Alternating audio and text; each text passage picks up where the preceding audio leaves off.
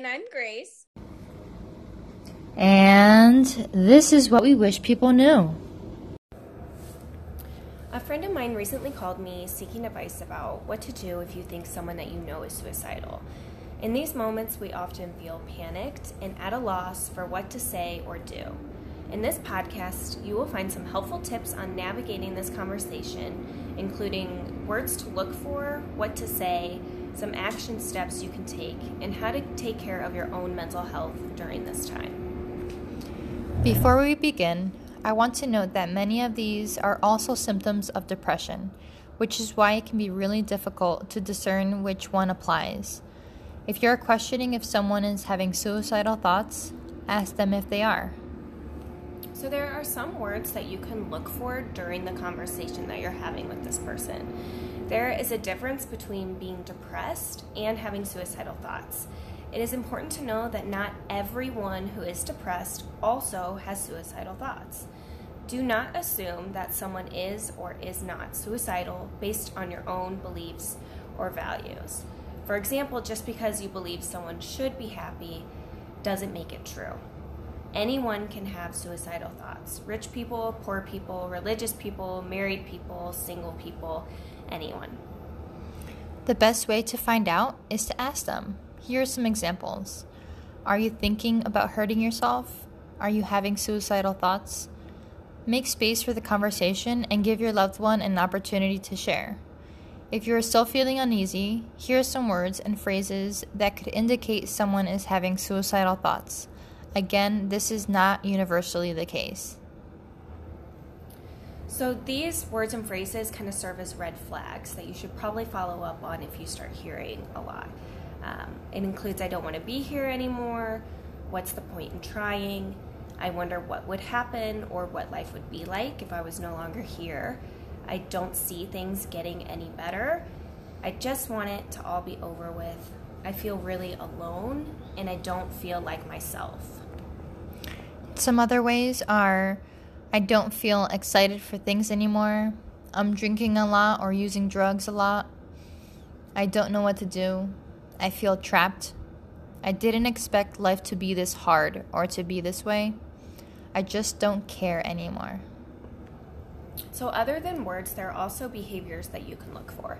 For some people, opening up to others and talking about suicidal thoughts is very difficult.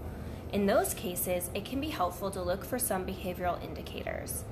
This can include a lack of engagement that is different from the norm. And by the norm, I mean that person's norm. So look for a change in their behaviors. Are they no longer going to social engagements that they used to? Are they not showing up to work? Are they slacking on responsibilities? Are they hard to reach both in person and over the phone? Another one is isolation. Isolation looks a lot like avoidance sometimes. Are they unresponsive? Do they never seem fully present? Are they rarely leaving their home? Another one is inability to see hope. Hopelessness is an indicator of suicidal thoughts because it means that the person does not see a way out or a possibility for things to change. Another one is numbness, or the inability to express or identify emotions, feeling like they are not fully present in the room or seeming checked out. Some other behaviors to look for can include some physical health habits, so changes in your sleep patterns. This applies both to an inability to fall asleep and sleeping too much. It can also be changes in eating habits. Have they gained or lost a significant amount of weight? Both can be cause for concern. So now you're probably wondering, what do I say? So here are some ideas. Talking to someone about suicidal thoughts can be a really scary conversation. You may feel uncomfortable, at a loss for words, and finding yourself wanting to help with no idea how to do so. Here are some helpful things to say during this conversation. So one is make sure that they know that you care about them. This sounds really simple, but it means a lot more than you think it does. Let that person know that their life has meaning, that they matter to you, and you would care if they were no longer here. Don't just say that you care, tell them why. And then another way is to name their strengths. Remind them about their strengths and positive attributes. Do not give meaningless compliments. State substantial strengths that are unique to them and specific to your experience with them. Another way is to ask them why they have stayed. Finding the reason that is anchoring someone to earth is really helpful to know. There is a reason their suicidal thoughts have not turned into an action. It is helpful for you to know that reason and for them to be reminded of it. Also, you can remind them of who they have in their life. Who would be affected by this? Who would miss you? Who relies on you? Remind them that their life has purpose and that people who would truly miss their presence. You can also talk about what's good about their life right now. Help them think of the positive things in their life. Is it true that everything about their life right now is bad? This will help shift the focus from a negative standpoint to a more positive outlook. Another thing you can say is that you can call me anytime, and let them know that they shouldn't be afraid to ask for help or support. Make sure to emphasize that you do not think they are a burden. Many people don't reach out to others out of fear of being a burden. Here's some action steps and some things that you can do after someone has confided in you that they are having suicidal thoughts. The first is a plan. Ask if they have a plan for committing suicide. If they say yes, find out how. It can be very awkward to ask this question, and you may feel like you are invading their privacy. Remember this. There is a reason they have brought this up to you and that they have told you. If they tell you of their plan, find out if this is something they could easily carry out. Is it plausible? Is it achievable? Do they have the means necessary? If yes, you need to call 911 and stay with the person until they arrive. Another thing you can find out is who else knows. Have they told anybody else about these thoughts they're having? If they have, it's also helpful to ask who. This is important for several reasons. For one, you want to know if someone they see on a daily basis is aware of what is going on, especially if this person lives alone. If you are the only person who knows, encourage them to talk to the other people in their life as well. Get help. Encourage them to go see a therapist and talk to other people in their life, such as their spouse, friends, parents, neighbors. The more people included in their support circle, the better. Offer to go to the therapist's office with them and wait in the waiting room, or even offer to help them find a therapist. Try to normalize seeing a therapist as best as you can. Do you know someone who goes to therapy? Have you been to therapy? If yes, then talk about it with them. Remind them that there is no shame in seeking help and talking to someone who can help guide them through this process. Another thing to look at is a support circle. A support circle is crucial to someone who is having suicidal thoughts. This circle can include friends, family, roommates, doctors, neighbors, therapists, employers, coworkers, and so on. If possible, encourage the person to confide in people they see on a regular basis, especially if you are the only person they have told and you do not have regular contact with this person. Another thing is to check in. After that initial conversation, check in with them on a regular basis. Make an effort to reach out to them and ask how they are doing. Ask to hang out soon and ask if they need anything.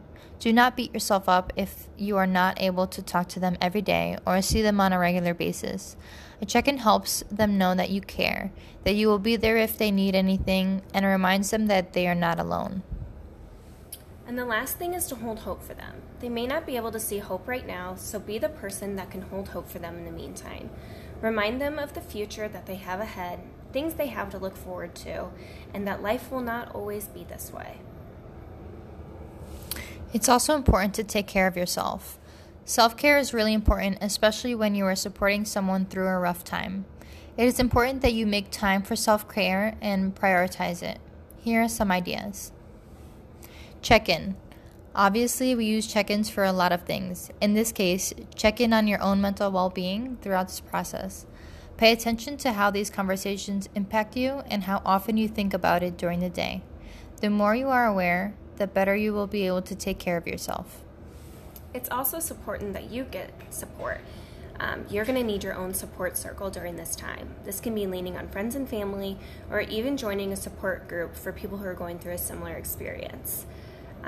It's also a good idea to have some quiet time. It can be really helpful for you to have a safe space to decompress, process your own thoughts and feelings, and unwind. This can be meditation, yoga, even getting yourself a massage, or even just having a designated quiet room. If you notice yourself having some anxiety or consistently worrying about this person and how they're doing, it can be comforting to educate yourself on the topic. Read various articles about suicide, look up warning signs, and read about conversation tips. It can be helpful to learn more about suicide in order to provide adequate support and relieve some of your own anxiety. It is important to note that you are not responsible for this person, although you probably feel like you are. The most frustrating and heartbreaking piece of this process is that we have very little control, and therefore there's not much we can do. Do not brush off the small things that you do as meaningless and worthless, because at the end of the day, these small things are all that we can do. Provide support, give encouragement, and remind them of the choices that they have. The rest is out of our control. I hope you have found this information helpful. This can be a very scary and intimidating conversation to have, especially if you're going at it alone. Don't forget that during this time you will also need your own support system. Do not hesitate to reach out to others to ask for advice or guidance. If you or you know someone who is thinking about suicide, here's the National Suicide Hotline, 1-800-273-8255. No matter what, if you are truly concerned about another person's safety, then you need to do something about it. You can call the police, help them find a therapist, inform a loved one or family member. Thanks for listening to What I Wish People Knew.